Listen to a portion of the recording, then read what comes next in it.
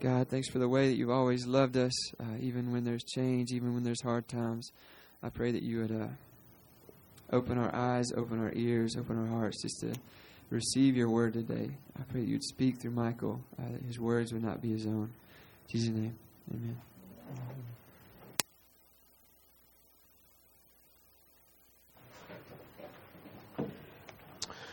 We will be in Genesis chapter 45 and 46 this morning. If you need a bulletin, there is an outline there. Linda has some bulletins. She'd be happy to give you one if you need one. If you'd raise your hand, you can follow along there. Genesis 45 will begin in verse 16.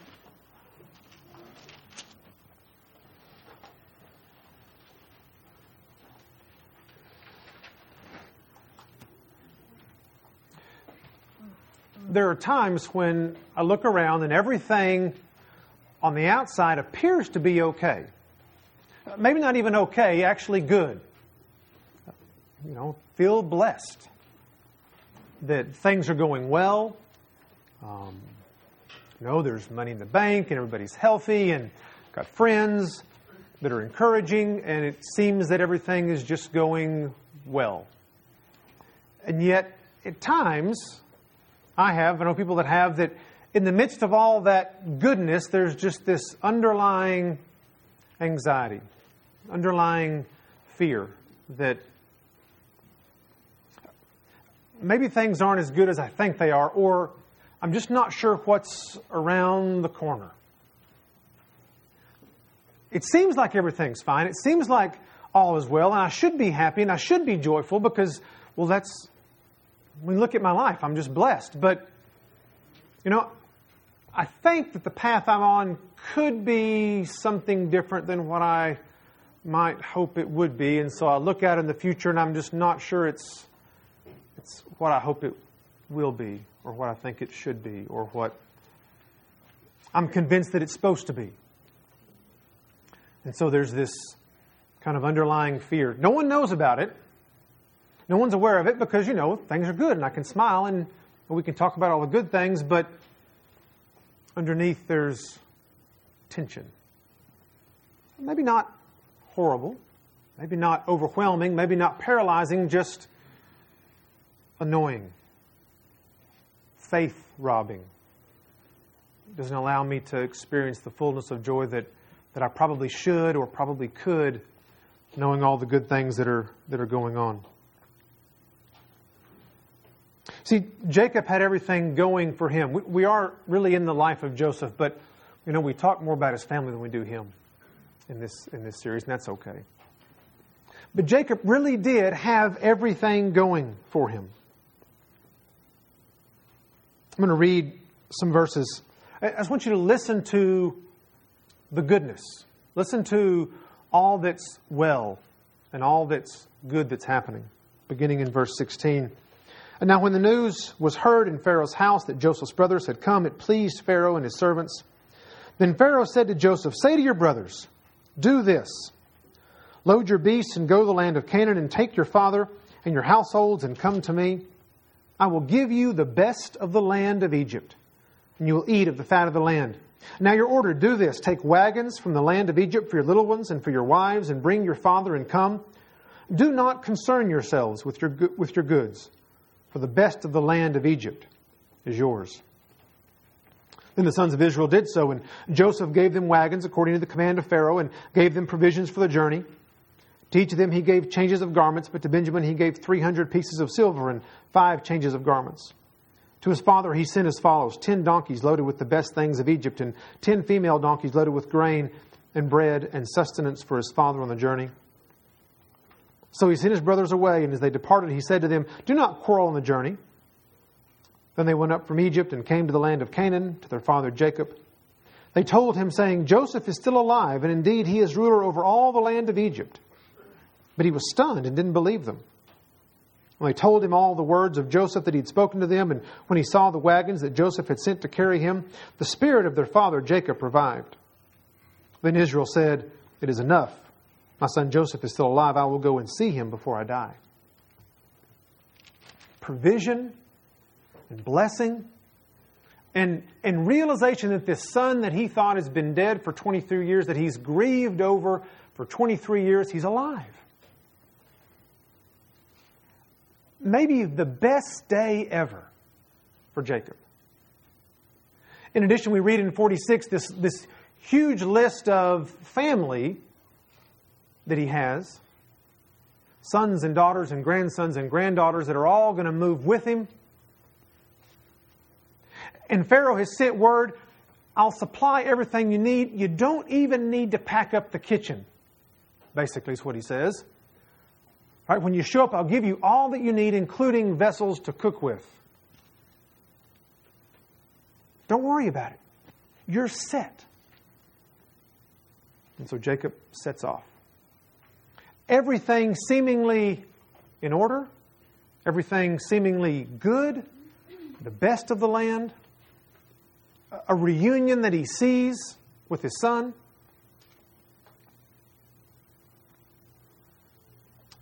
And then we read these words in chapter 46. So Israel set out with all that he had and came to Beersheba and offered sacrifices to the God of his father Isaac. God spoke to Israel in the visions of the night and said, Jacob, Jacob. And he said, Here I am. He said, I am God, the God of your father. Do not be afraid to go down to Egypt. Let's pray. Father, as we look at your word this morning, I pray that you would open our hearts and our eyes to see the truth of who you are and what you've done for us. May we honor you by our actions and by our response. And we ask these things in Christ's name. Amen. Before he leaves, he stops. So I'm going to worship. Before I leave town, before I leave the promised land, before I leave the place you've given me, I'm going to stop and worship. And I can't help but wonder if he's thinking back many, many years before, 40, maybe 50 years earlier, when he left the promised land another time. That time he was fleeing from Esau. And he stopped and he worshiped, and God appeared to him and made promises to him. And he named that place Bethel, the house of God.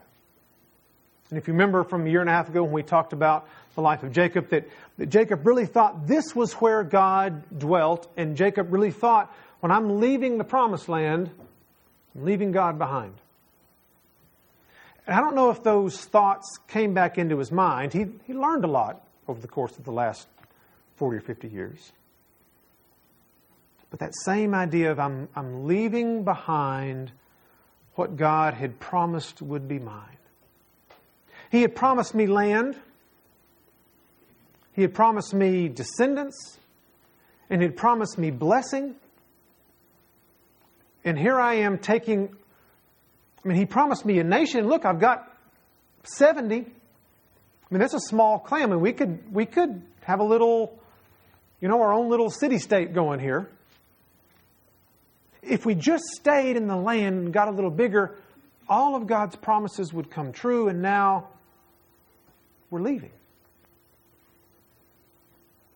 Has God changed His mind? Have I done something wrong? Is all this worrying over Joseph, has he just changed his mind and is going to do something else?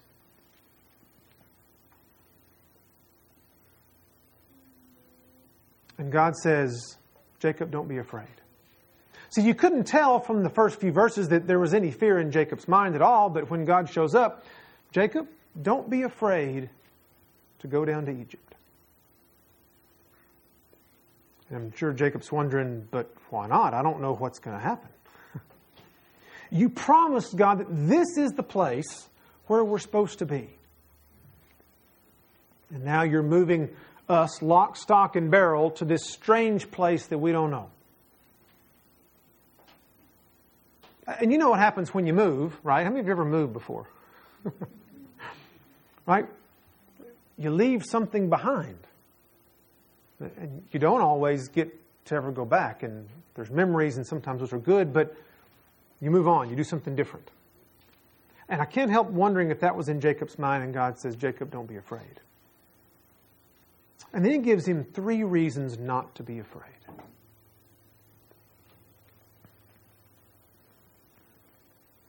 He says at the end of verse 3, Do not be afraid to go down to Egypt, for I will make you a great nation there. See, all along, from Abraham to Isaac to Jacob, there's been this promise that God was going to make the descendants of Abraham into a great nation. And so He reiterates that promise. I will make you a great nation. Now it's different. It says there. And we wonder, and maybe Jacob's wondering, why not here? What's happened? You promised us this land, now you're going to make us a great nation somewhere else. And I don't know if he buys that or not, but one of the things God is speaking to him is, don't be afraid, because I'm still doing what I promised I would do. I'm a God who keeps His promises. And one of those promises is, I'm going to make you a great nation. It looks like things are changing, but they're not. I'm going to keep my promises to you. We look at our own lives and we think that God has us on a path, and then all of a sudden things detour. We've made a few detours in our life over the last 10, 15 years. And you wonder, God, I feel like, God, you promised that you would use us as a family to minister to people, but then He'll move us to a new place, and you wonder, what does that look like? And all that time He's preparing us, doing something in us, and then lo and behold, we end up here. And you go, oh, now I see. That move back in 2001 that really didn't make a lot of sense to us. We packed up and moved away from a wonderful church and from a lot of wonderful friends and from a lot of wonderful ministry to kind of start over in a little town where I grew up. That didn't make a lot of sense to us, but we felt like it's what God wanted us to do, so we obeyed. And then that led us somewhere else, and we see God's handprints of that. But at the time, it was, God, what are you doing? And is this going to fail? Are we going to look silly? You've called us to something that we don't understand, and are we going to look back and is someone going to say, well, that was a waste of time? And if we've learned nothing else from our time in Genesis over the last 2 years as we've in and out of Genesis, is that God keeps His promises, regardless of the way we behave, regardless of the way others behave, regardless of how we really louse things up by our actions, by our sin. God keeps His promises. Now, that doesn't mean there aren't consequences. We've seen that. Jacob had lots of negative consequences. He's still reaping the benefits of those, 40 years later. But you can't thwart God. And the good news is that God wants to use every single one of you in this room for His glory. And He promises that when we trust Him, He sends us His Spirit to equip us and encourage us and challenge us and put us in places where we can minister to others. So the first reason Jacob should not be afraid is that God keeps His promises. The second reason that Jacob shouldn't be afraid is that God remains present. Look at verse 4. I will go down with you to Egypt. Wait, so you're not just the God of the promised land. No, I'm going to go with you. You're not just localized here where I offer sacrifices. No, I'm going to go with you, Jacob. I'm going to be present with you. I don't know about you, but that's awfully encouraging to me that while I love this building because of who sits in it every week, and while I sense that God is present with us as I look out in this room and as we worship and as we look at His Word, as we pray together, I'm really glad that this is not the only place that I get to experience God. That I can walk out the doors and He's there, that I can drive down the road and He's there, that I can actually, cross the county line and He's there. And not just there where I am physically, but there where I am emotionally. That it can be a no good, very bad, rotten day, and God is there. That I can so royally mess up things by my sin and my selfishness, and yet turn to Him in repentance and God is there. If anybody had the ability to run God off, we might think it would be Jacob. His scheming and conniving and doubt and wallowing in self-pity. Surely God's not going to put up with that any longer. And yet as Jacob is fixing to take this fearful step across the borders of the Promised Land, God says, I'm going to go with you to Egypt.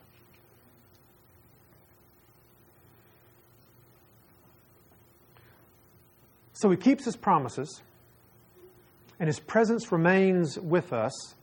But wait, God, what about I'm going to inherit the land? What about that? You're moving us lock, stock, and barrel to a new place. We've packed up everything, loaded it on wagons, and now we're leaving. The end of verse 4 says, I will surely bring you up again. See, God can restore things that even are seemingly going wrong. Now, if you've read ahead, you know that God does bring him up again, but never alive. See, Jacob is leaving the Promised Land, and he will never see it again. And we think, well, that's harsh. I mean, is God sort of playing tricks on us here? I will bring you up again, Jacob.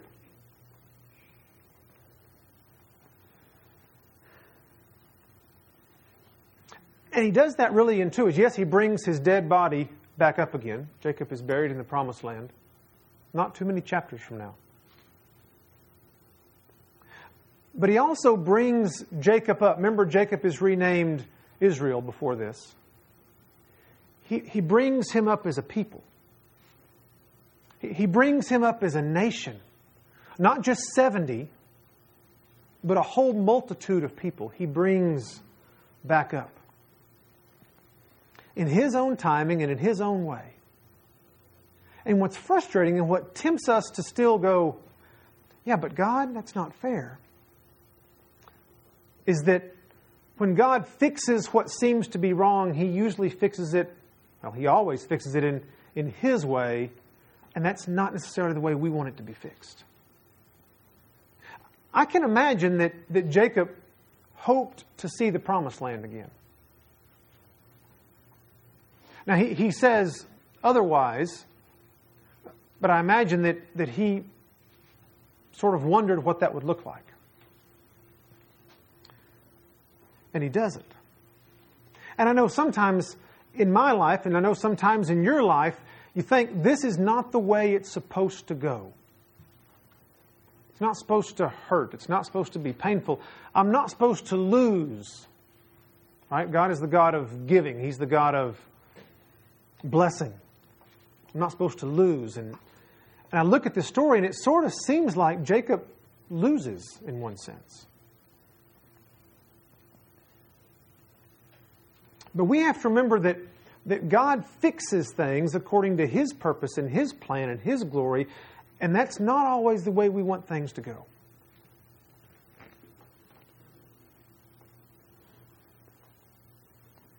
But it was best for His people. And we're going to see that next week, why it was best for His people that they spend time in Egypt, that they remain there. There was a purpose, there was a reason that was beneficial to them that at that point in time they probably couldn't see, probably didn't understand, probably questioned and scratched their head. God, what are you doing? But Jacob, you don't need to be afraid, because I always keep my promises. I will always be with you, and I can fix even this. Even this. And I step back and I think, okay, now, who's listening to this story? Moses wrote, they passed this story down from generation to generation, but Moses wrote this, and I don't know when they heard it for the first time, that those folks, that generation that belonged to Moses, when did he read them the whole story that he'd written down and remind them 400 years later as they were preparing to go back into the promised land as a nation, as a multitude of people? Would those few verses not be a reminder and encouragement? Oh, God does keep His promises. Even though we may have thought God wasn't with us, He really has been all this time, molding and shaping a nation for His glory. And look, we're back. Look, we're home. We're in that place that God promised He would give us. And they were the beneficiaries of several generations who probably scratched their head going, can we still believe? I know God promised, but it seems like it's been a long time. Do we really believe that we'll inherit the land? And we sit and we wait. I saw several times this week as the events of the week unfolded in Boston and in Texas and in China and last couple of days ago in Colorado, people saying, Lord, how long? Saw that phrase several times, Lord, how long? We wait. Like Jacob, like his descendants, we wait. And what we have to do as God's people is keep reminding ourselves that, yes, God is faithful. And He has made a promise. He is coming back. He will return and gather us together as His own people. And ultimately, whether it's before we die or afterwards, we will be like Him, for we will see Him as He is. And that's good news for us.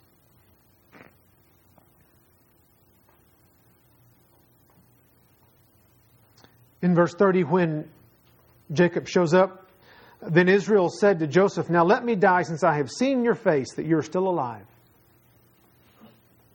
There's this wonderful reunion, and Jacob seems to be content. This appearance by God has done something to him, and he no longer says, okay, pack up your stuff, son, we're going back. I don't know what God meant by I'm going to bring you back, but I'm content. My family's together. I trust God. God, you can do with me whatever you want. I'm ready to die. A sign of faithfulness.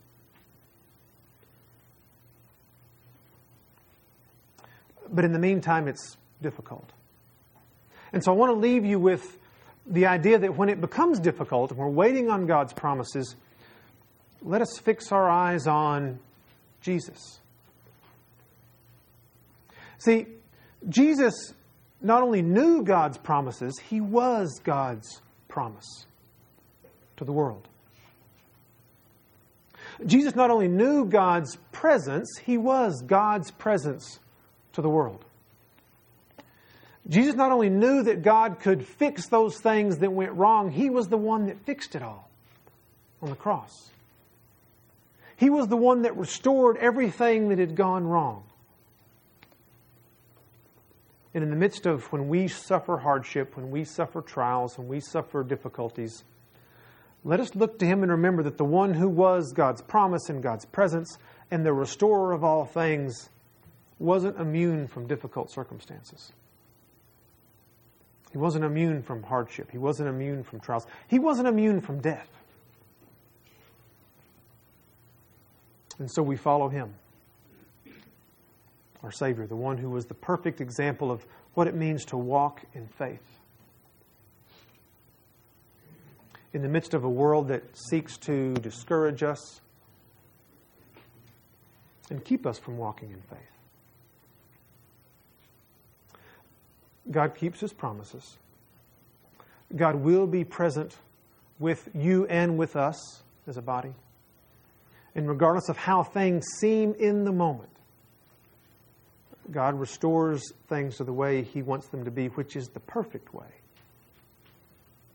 And so as God's people, as people of faith, as we walk out these doors today, let us walk in faith, trusting and believing that He is good and that He is sovereign.